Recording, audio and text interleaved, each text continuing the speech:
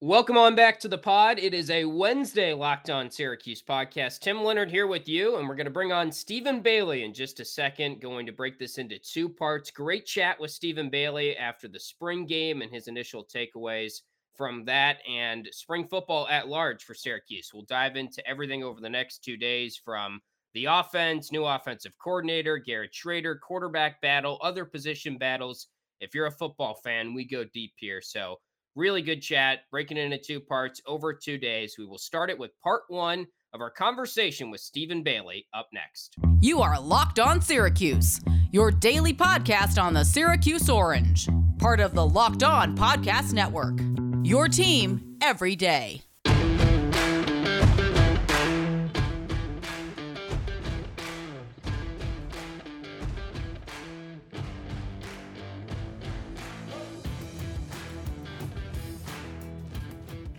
All right, Stephen Bailey is here now on the Wednesday Locked On Syracuse podcast. Fresh off of the spring game, we had to get Stephen Bailey on the podcast, who does a great job covering football for Cuse Nation and 247sports.com. And Stephen, I know you were at the spring game.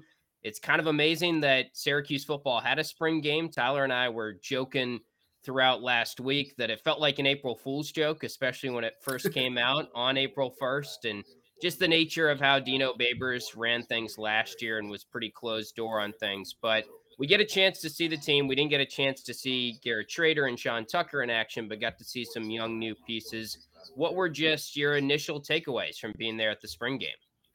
Yeah, I mean, I guess the biggest thing is they made it through without any major injuries. To me, it's like when you run a whole scrimmage of ones versus twos, you really need to contextualize every individual performance you see, because you're not seeing good on good. Like, the second team defense had one scholarship guy who played college ball last year. The second team offense is the line, obviously, the bunch of guys who haven't played, a transfer quarterback, they shuffled receivers. So we'll get into the personnel stuff in a little bit. But for me, it was, hey, they made it through most of spring without a major injury, which is big for this team. And yeah, I mean, I thought it was a good chance for the program to showcase its new coaches, for fans to get a little bit of a look at the offense, and just kind of put what was a really brutal 2021 season, between the close losses in the middle of the season and the blowout losses at the end, behind them. I'm sure we can certainly get into the football side of things when you get there. Justin Lamson, to me, is the biggest takeaway, is that he looked good. He threw two good deep balls, threw two touchdowns, again against an early enrollee cornerback in Dom Foster, who's been playing the position for like 1 year. But he looked good in most of his underneath stuff, and we saw him be comfortable using his legs. And if if I've watched his high school tape even once, you knew he did it there at Oak Ridge High School in the greater Sacramento area. But just to see that and to see how he moves, he looks confident. Dino Babers said Justin Lamson is more confident after a year in the system. You'd think he would be, but just watching him, he's definitely more decisive with his actions, and just more fluid moving around out there.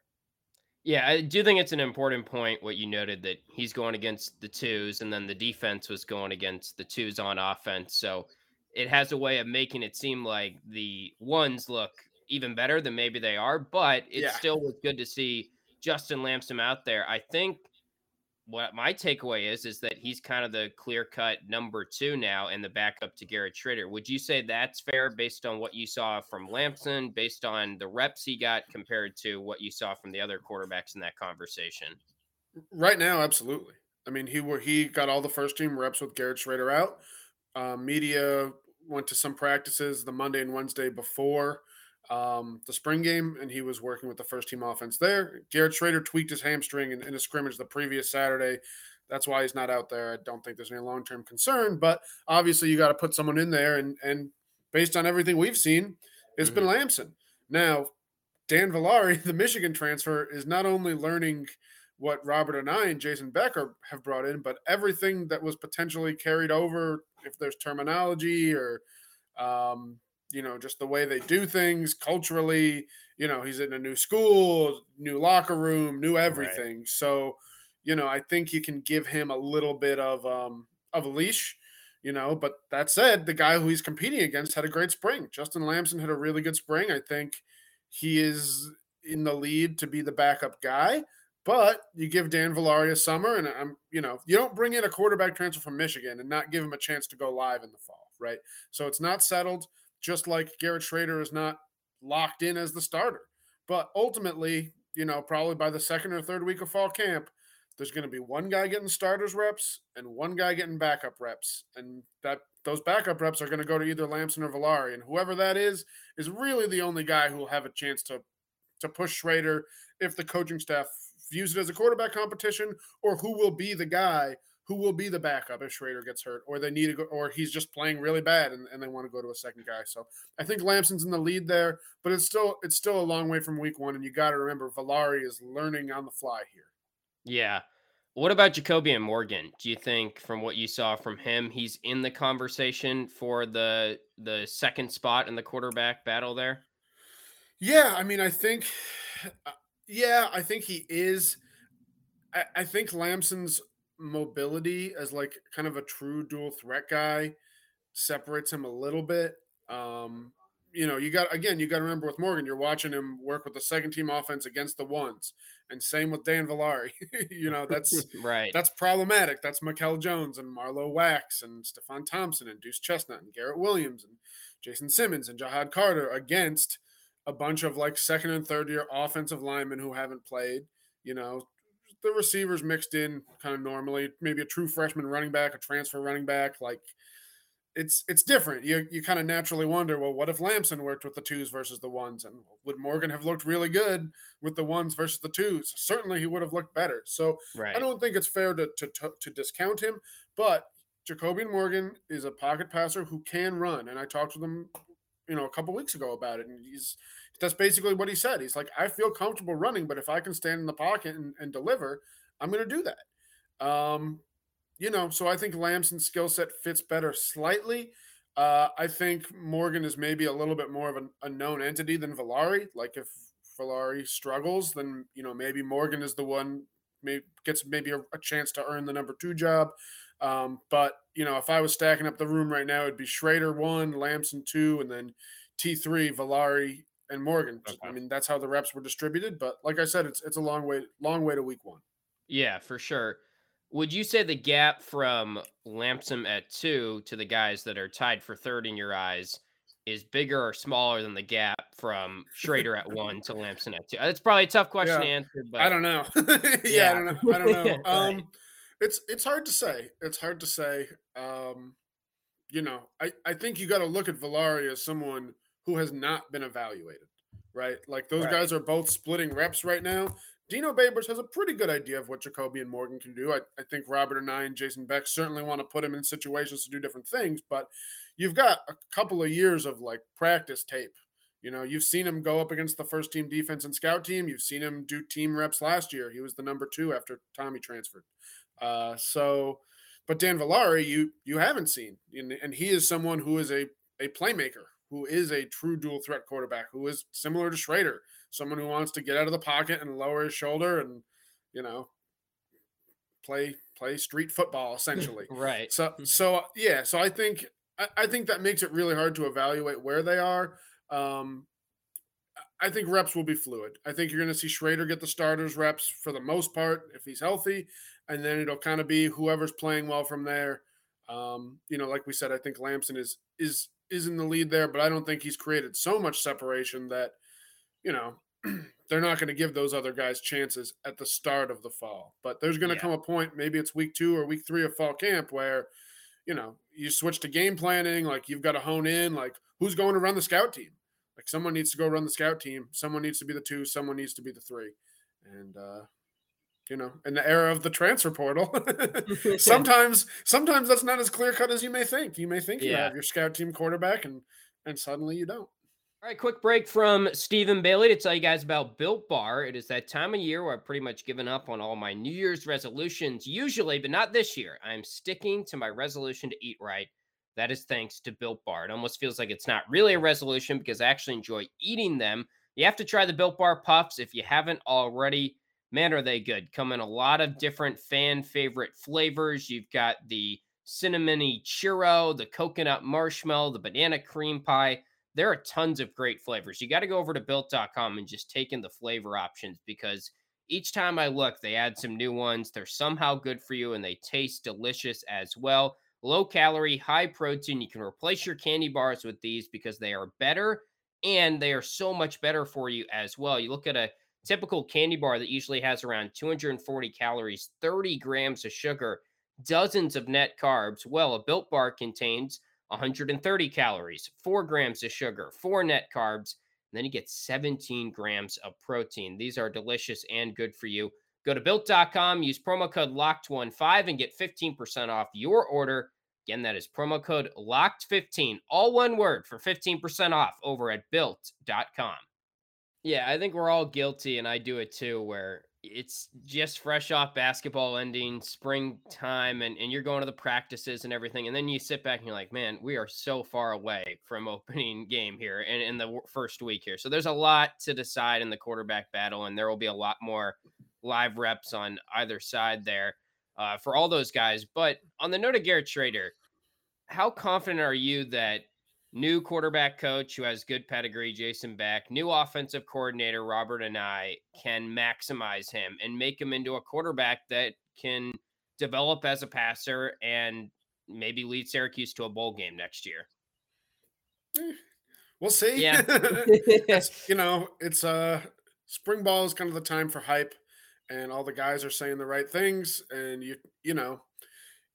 you feel the optimism being around there. You feel the energy. I think it kind of comes naturally with like you need to learn this new terminology. Like some of the concepts are the same or similar. You're doing all these different motions and these different things, and because it feels new, it gives you the hope that the result could be different. Right.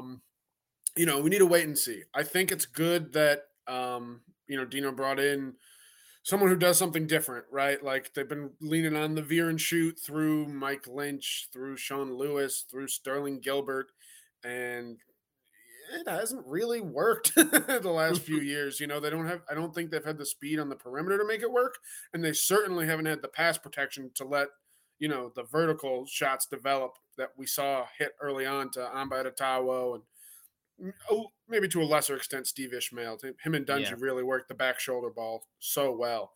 We'll see. I think they're good coaches. Certainly, you look at their history of production, what they've done with Taysom Hill, with mobile quarterbacks. Obviously, Brennan Armstrong at Virginia last year. So I think they're good hires. The question is, well, where is that ceiling for Garrett Schrader? How accurate can he be? Is he someone who can develop the arm strength and consistency to hit on all three levels while running 15 times a game and taking 20 hits a game? I don't know. I don't know if there's coaches who can do that. Like that's asking quite a bit. My sense is that Garrett is highly motivated to prove people that he can do that.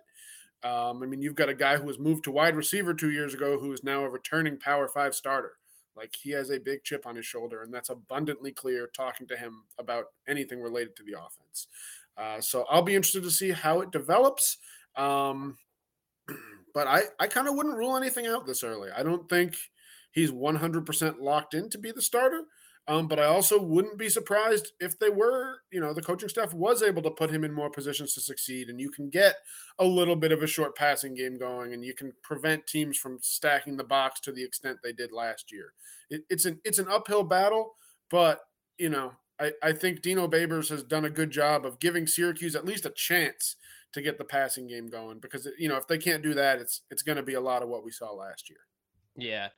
Do you think there's any motivation this year? You have a guy, Lamson, who you mentioned is sort of dual threat behind Schrader. Villari, they add, is a dual threat option. Just from an outsider's perspective, last year, it felt like it might be tough in sort of game planning and practicing leading up to the season when you have Tommy DeVito running one type of offense and Garrett Schrader running another type of offense. Do you think there's any motivation from the staff this year that they said, it's a bonus that we have kind of similar quarterbacks, not the exact same, but you're not looking at a pro passer and a dual threat guy in a competition? Yeah, absolutely. Yeah, I mentioned this. I asked questions about this last year. Like, how do you practice going back from Tommy DeVito to Garrett Schrader? It's like you can't call the same plays for those guys. Like I get Tommy is able to run and maybe a faster straight line guy, but you're not you're not sending him into harm's way 20 times a game. And with Garrett, like you don't trust him to beat the rotating safety the way you do Tommy, on the deep ball. So now, yeah, I think there's more consistency, and Dino said as much this spring. You can call similar stuff. I mean, they're different people and they have slightly different strengths and weaknesses, and right, they're still evaluating Valari. Like you don't know exactly what throws he can and can't make, and you're learning that. But yeah, they're guys who can run. Like you don't need to shy away from certain tendencies, especially because you know if Garrett Schrader gets hurt, and frankly, looking at the last decade, when Yeah. Garrett Schrader gets hurt, just from Syracuse football history and his style of play, you've got someone who can go in and you can run the same stuff theoretically with Justin Lamson and with Dan Villari, at least from a stylistic viewpoint. Whether they can be as efficient doing it, we don't know that yet. It's easy to forget. Garrett Schrader was one of the most effective rushing quarterbacks in the country last year. Like, for as good as Justin Lamson looked in the spring game, there's a huge difference between doing that against the second team Syracuse defense and going out and doing it against ACC teams. And Dan Villari didn't really play much at Michigan. So similar deal. You've got guys who have a similar skill set, but not the same proven track record. And I think it's easy to kind of diminish the value of that when you're stuck in like spring mode and you're just comparing guys in practice. But Schrader has gone out and done it. And I think, I think that's something worth remembering going in. But you're spot on. They've got three guys who can really all do the same stuff, and Morgan is mobile. It's not like he won't run, and we saw him take off a couple times in the spring game, but not exactly the contact-seeking guy like those three. And I mean, Lamson lowered his shoulder to a linebacker in the red zone. So I mean, they play very similarly. There's no doubt about it. This episode is also brought to you by Rock Auto. With the ever-increasing number of makes and models, it's now impossible for your local chain auto parts store to stock all the parts you need. So why endure often pointless or seemingly intimidating questioning and wait while the person behind the counter orders the parts on their computer, choosing the only brand their warehouse happens to carry? You have computers with access to rockauto.com at home and in your pocket. You can save time and money today when using Rock Auto. That's what I do every time now when I have to upgrade something in my car. If it's a little thing, if it's a big thing, no matter what, Rock Auto has it. And they've got great prices, very easy to use interface as well. They're a family business that has now been serving do-it-yourselfers for over 20 years. Prices are reliably low for every customer. Go explore their easy-to-use website today to find the solution to your auto parts needs. It saves so much time. You don't have to worry about waiting in line, going to the store. It really is a lifesaver. So I encourage everyone to do it. Go to rockauto.com right now. See all the parts available for your car or truck. Right, Locked On in their How Did You Hear About Us box so they know that we sent you. That's important. Again, put Locked On, the name of this podcast network, in their How Did You Hear About Us box so they know that we sent you. Amazing selection, reliably low prices, and all the parts your car will ever need. Just visit rockauto.com. I did a good article with Justin Lamson. I saw you talk to him recently, and I'd encourage people to check that out. And one thing that stood out to me is, and I was sort of wondering going into reading the article, is how does he feel about the new offensive coordinator, the new offense that's coming in? But it seems like, based on his article with you, or based on the article you did with him, that he's encouraged about the idea of this new regime coming in offensively. Yeah, again, a little bit put a little dose of salt in there. Like, sure, you gotta say it. You can't be right. the quarterback. He's not going to come out and say I hate these guys. I totally hear you there. Right. Yeah. But this spring ball is just the time where this stuff lives. I've been covering this team for so long. Like, I'm just a little cynical. Like, you always hear like the same stuff. Like, oh, it's going to be different this year. Like, we have a new group of leaders. Like, we're really motivated. Like, as if you're not going up against like a bunch of ACC teams who are all doing the same thing, who all spend their winter and summer working out and all that. Setting that aside, yes, Justin Lamson was very excited when he found out that Robert and I would be coming in. He quickly did some research. He saw how well they've worked with mobile quarterbacks. He saw the tendency to build around the strengths of the players versus shoving players into your system and trying to make it work. And then, he's enjoyed working with both Jason Beckenrobert and I since they've gotten here. So I think it's a good fit. Like, I just think it makes sense. They want someone who can run and do RPOs and do option-based stuff, but who can also get the ball out fast. I got to say, the most impressive throws I've seen Justin Lamson make this spring weren't in the spring game. They were in practice. We see a lot of goal line periods. That's usually the first thing media see when they go in. It's like 6 to 8 scripted plays of ones versus ones. I mean, we saw him zip a back shoulder ball to, I believe, Isaiah Jones before Deuce Chestnut got his head around. We saw him wait on a Sean Tucker angle route, waiting for the safety to bite and for Sean to cut back inside before delivering it.